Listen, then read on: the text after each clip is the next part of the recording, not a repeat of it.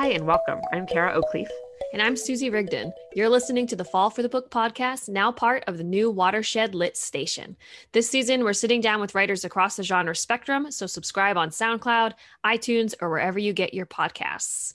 So, Kara, I've got a question for you. Do you believe in magic?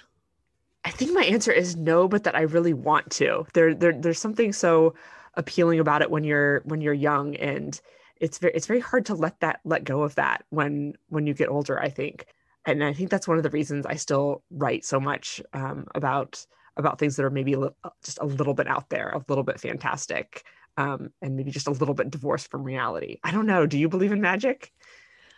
I wish. I was the Harry Potter generation. I grew up with them, and I was just thinking, where's Yes. my letter? When I turned 11. But no, but I even find myself just like you now. Even though I write a lot of straight kind of literary fiction, I always want to put in this magical element. Like I want something else in there. And that's also what I reach for when I'm reading as well.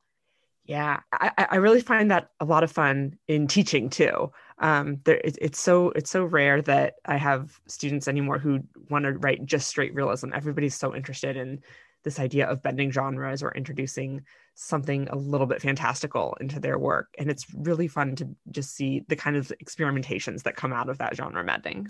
And I think it can come in a lot of different ways. You can have the very up in your face magical realism elements, but I also really love when it comes from an atmosphere that just breathes. Maybe there's nothing technically magical about it, but it feels magical. It feels like I'm there. And that's what I'm really drawn to in the writing of Karen Russell, who we're going to be talking with today. Yes. And I feel like Karen Russell was really one of the first writers of this generation anyway, who was doing that kind of really major genre bending and experimenting in bringing in very unexpected elements into literary fiction and short stories in a way that we hadn't really seen before. Yeah, I was totally blown away by Reeling for the Empire, the story about the Japanese women turned into silkworms and growing silk in their stomachs. I mean, I cannot wait to ask her, like, how do you come up with a story like that that has so many different layers just in humanity, but also this fantastical, I'll just use cocoon because it's very fitting with the story that goes that goes in there as well. Yeah, a story of hers that I was just reading the other day, and talking about with my students was from her newer book, Orange World: The Gondoliers, which is this fantastic story that takes place in what's called New Florida, essentially Florida after climate change has completely ravaged it and changed everything about the landscape. And so there's this kind of like eco climate fiction angle to it, but it's also a very fantastical story in that the central character has what feels like almost a magical power of using sound and echolocation in this new environment. And there's this really almost mystical way that she connects with the environment around her. So so there's this fantastic blend of the real and some of the very realistic fears we have about climate change now, and then this element that also feels like very magical. I think that's a big part of it. The sense of humanity and human fears and the human reality, but with something that allows us to really feel some of these emotions that are so powerful. And one thing I love too is sometimes with Karen Russell stories, you end on this moment of a question of what's happening next, and a place where you might be about to move into some just completely different world. And my students had some very interesting conversations about that when we were talking about her, when we were talking about the gondoliers yesterday. So it was a really fun story to be revisiting. And I feel like half of magic is the mystery that goes along with it. So very, very fitting. Even though we don't have a lot of answers to some of the questions that Karen Russell's stories raise, I'm very excited to ask her some other things today. So let's go ahead and get to our conversation with Karen.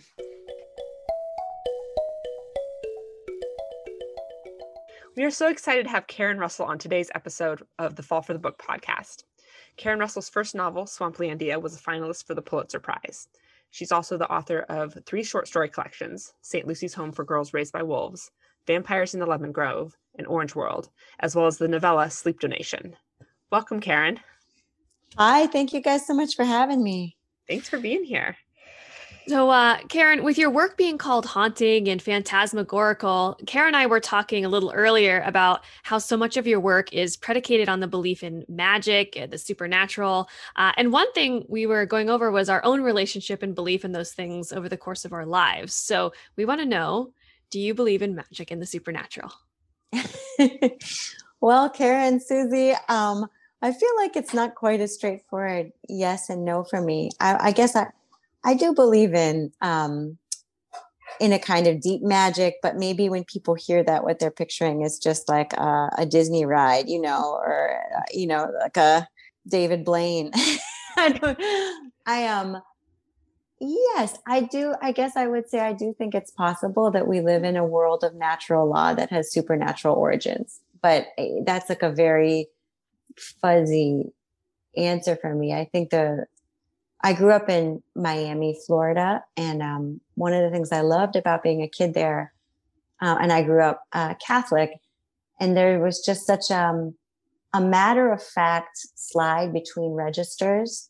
If it was a really kind of syncretic mix of cultures, languages, religions, and also it was very possible to sort of move seamlessly through sort of like like whatever most people think of as the everyday, where you're like going to Publix and you're going to school and, you have your mortgage to pay.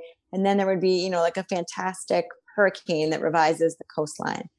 So I sort of think maybe that's another way of coming at the question. Just, I don't believe in that there's such a hard distinction between the extraordinary and the ordinary. I think that it's sort of like you can toggle through different lenses, almost like when you're at the optician's office, and you draw different things into focus with different lenses.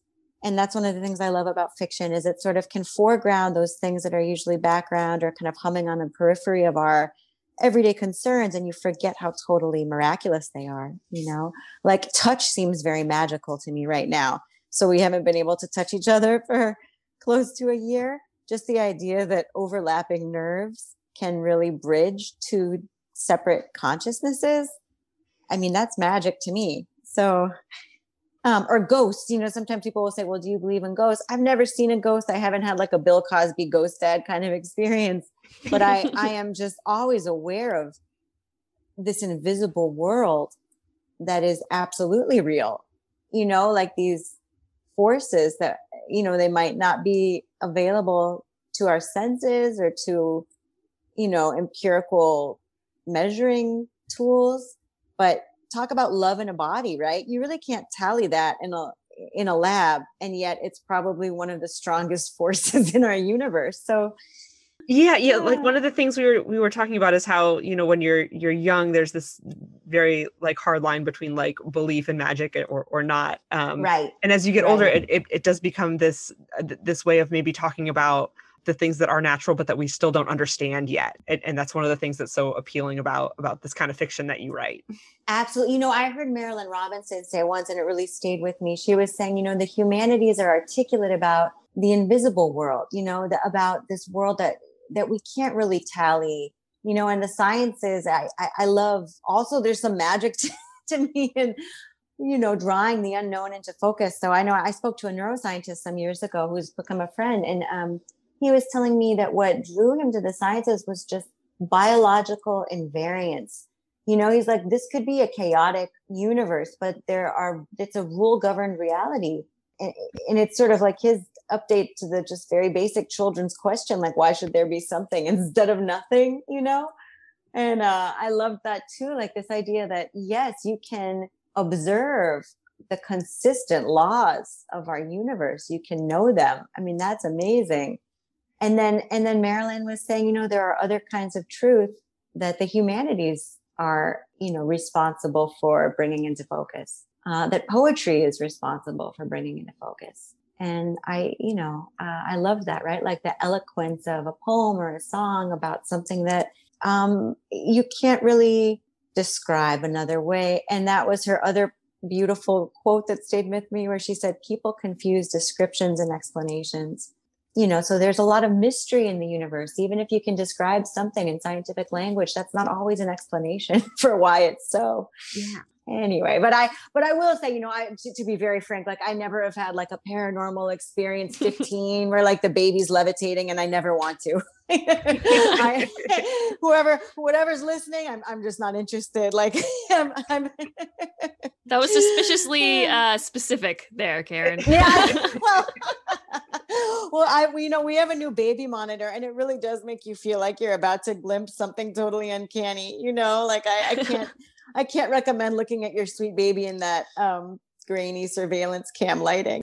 So it sounds like this is something that maybe you've been thinking about for a long time, in terms of, you talked a little bit about growing up in Miami and growing up Catholic and how that sort of informed your thinking.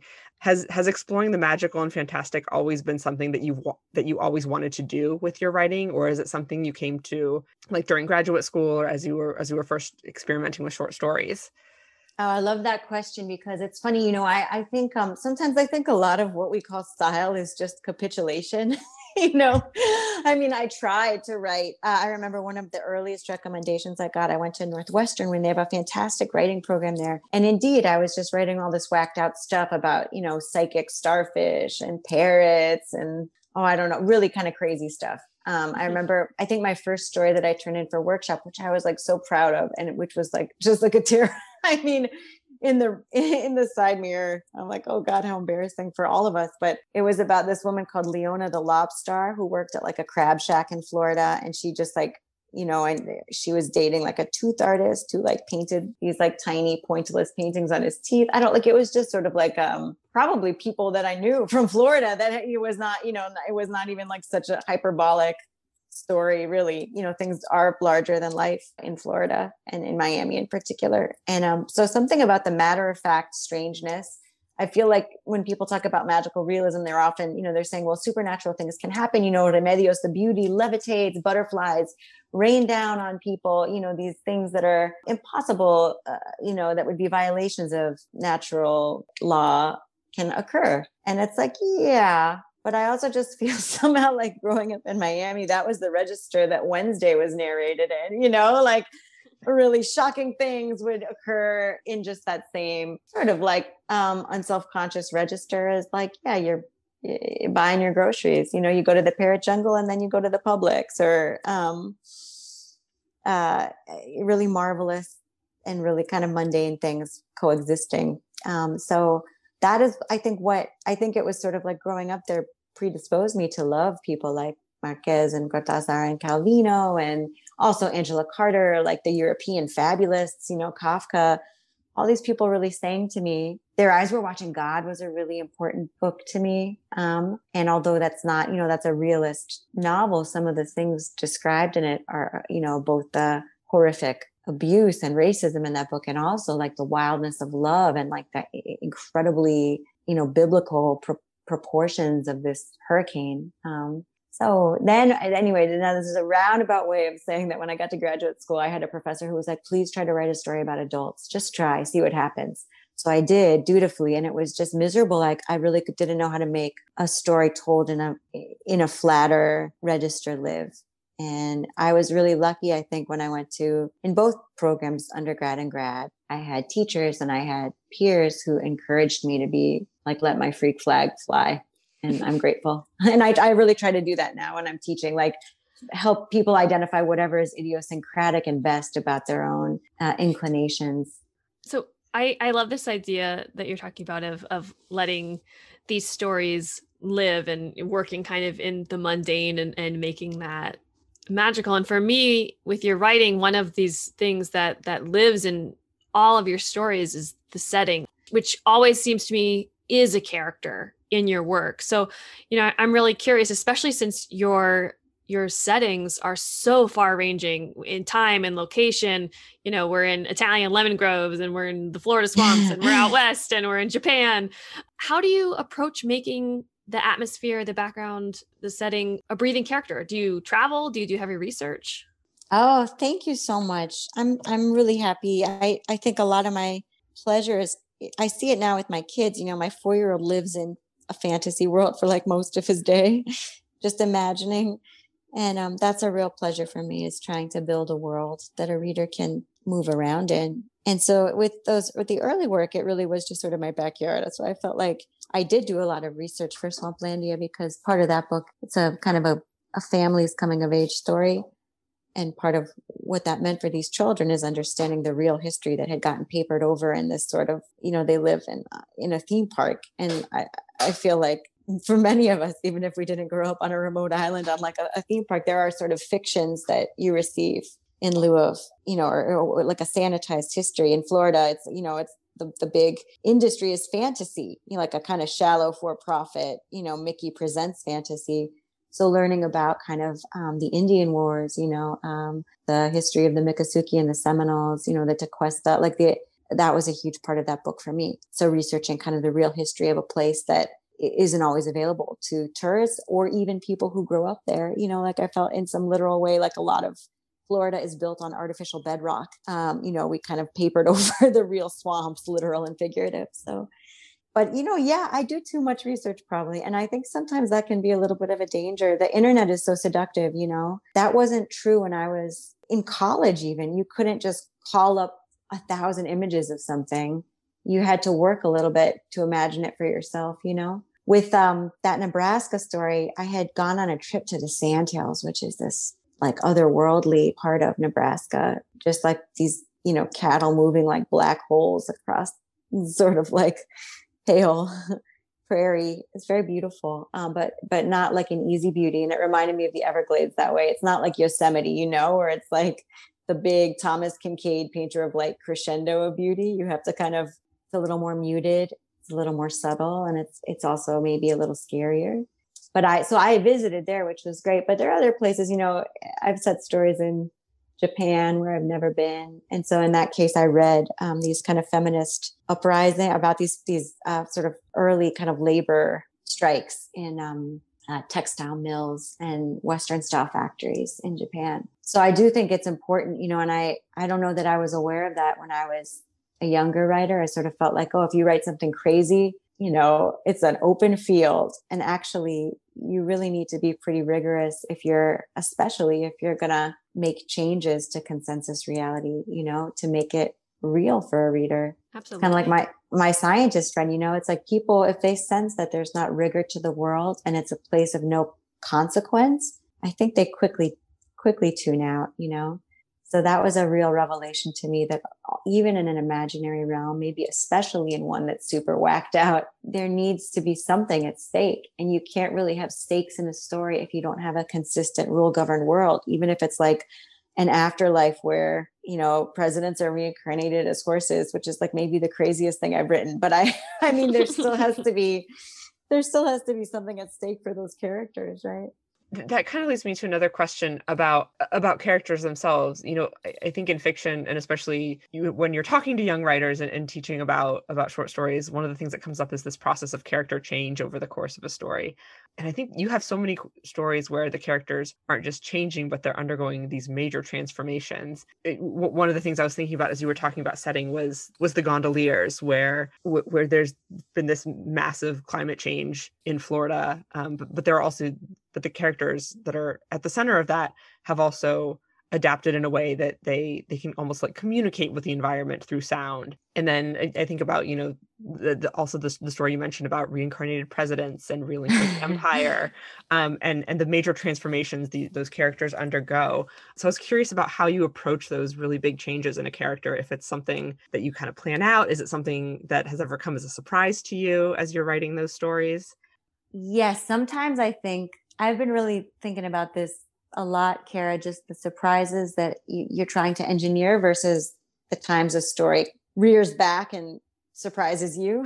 And it's really the latter experience that makes me want to write in the first place, like the moments where the story transforms. I heard someone say it's like trying to ride a horse that's always changing underneath you. And I love that analogy. And then I would just add, especially post children, also you change, right? Like you're also always changing. So it's a wild thing to try to do. And I think one of the reasons I like stories is because generally you can write them a little faster. I've been working off and on the second novel for what feels like all the years of my life. And it's been challenging in part because so much time has passed that like I've changed, the world's changed, what's interesting to me has changed, so those transformations, those kind of like in the meta apparatus can be challenging and interesting.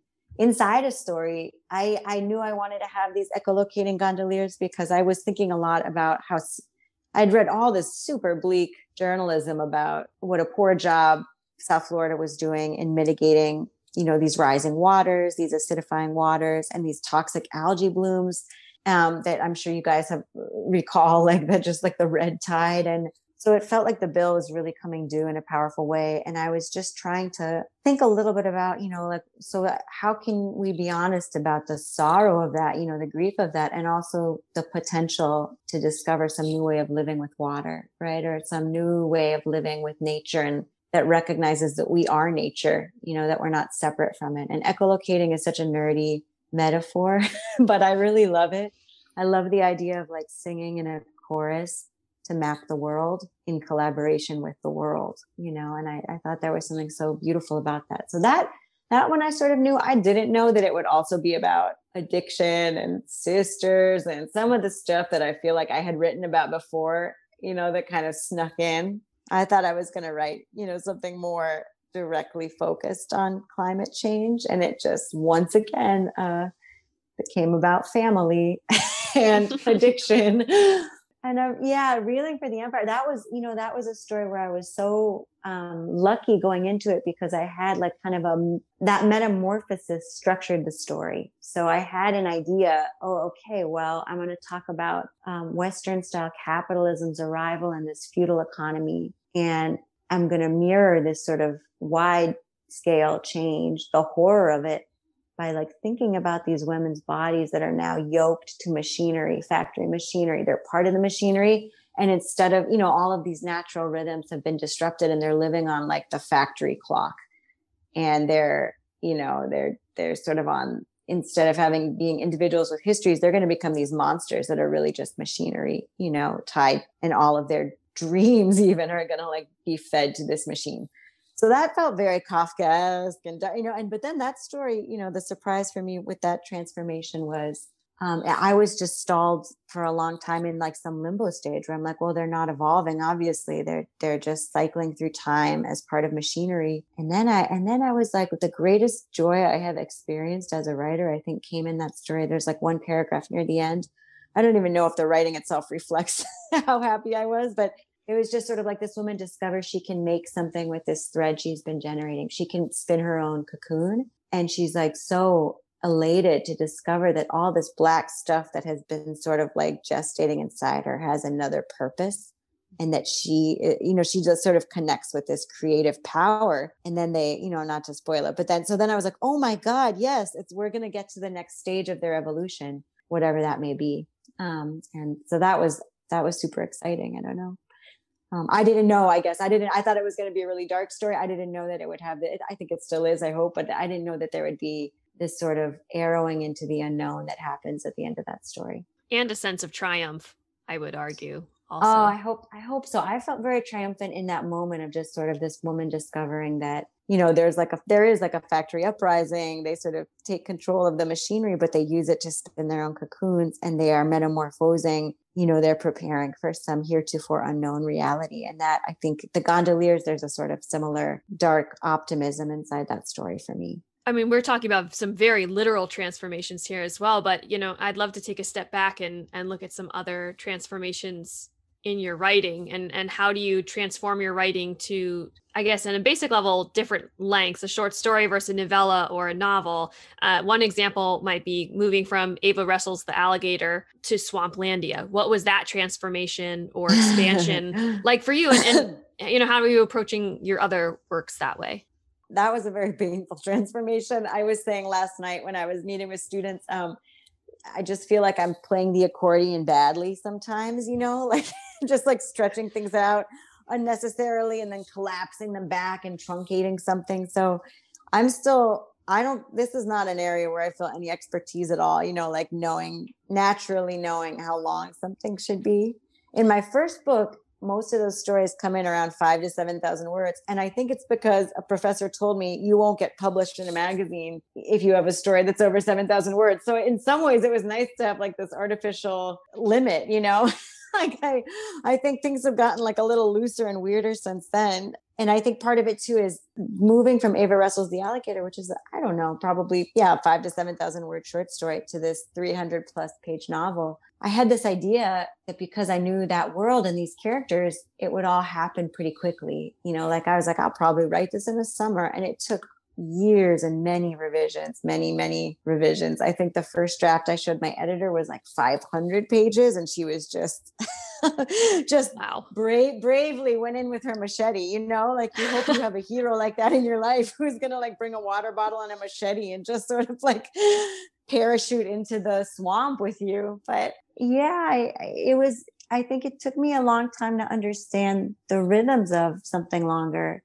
And I still struggle with that. I was talking with Tanya James, who I love, who's one of those rare creatures who can write in the short form and write novels just like with equal brilliance. But we were saying, to scaffold a novel, it's such a different experience. And like it was so, I'll just share with you that when I turned in that first draft, my editor was like, I had organized it in books. I think there were like 5 books. And she was like, I'm going to suggest chapters. Because like chapters are an organizational strategy that have worked for many authors. And sometimes I feel this with students too, you'll get really excited about your own kind of like structural innovation. And occasionally it's like, oh, wait, but we have a great device for ordering a story, the sun. It's like, oh, or this could just happen chronologically, like it's. So, yeah, I feel like structure, I don't know, is always my strongest suit, particularly with longer works. But yeah, and with stories, what I love about them is you can sometimes feel the walls a little. It's not like spelunking into a hole with no bottom, and sometimes I have a sense, however vague, of where I want to land. And with a story like Reeling for the Empire, sometimes you discover structures, so in that one, it was like the metamorphosis of these human women into silkworms that are literally spinning silk for this textile factory.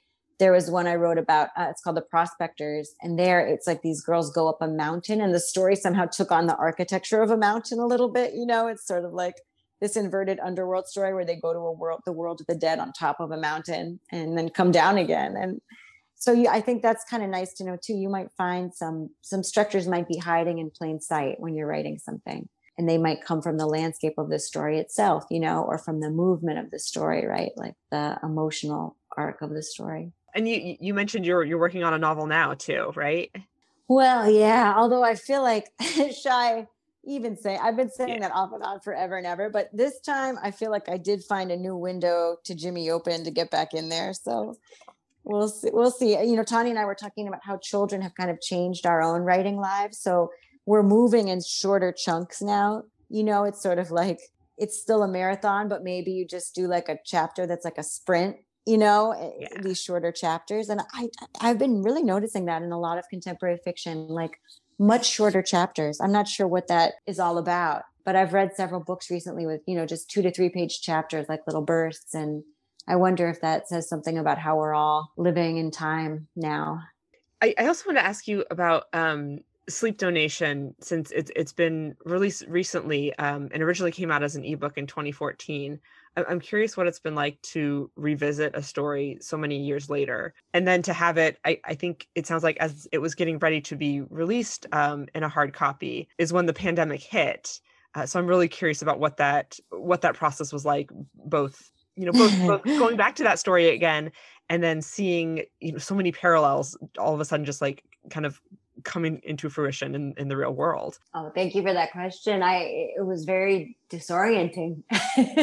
So Sleep Donation was written in 2014, and it's, this epidemic of insomnia, and in this universe, there's like a Red Cross for insomniacs called the Slumber Corps, and they come and take donations of sleep and dreams from healthy people for insomniacs. And so on some level, I think it was just my own like wish fulfillment, like my own like fantasy at that time, because I believed in 2014 that I was a very bad sleeper. And I mean, I am, but I think post children, I'm like, oh, I knew nothing about the true horrors.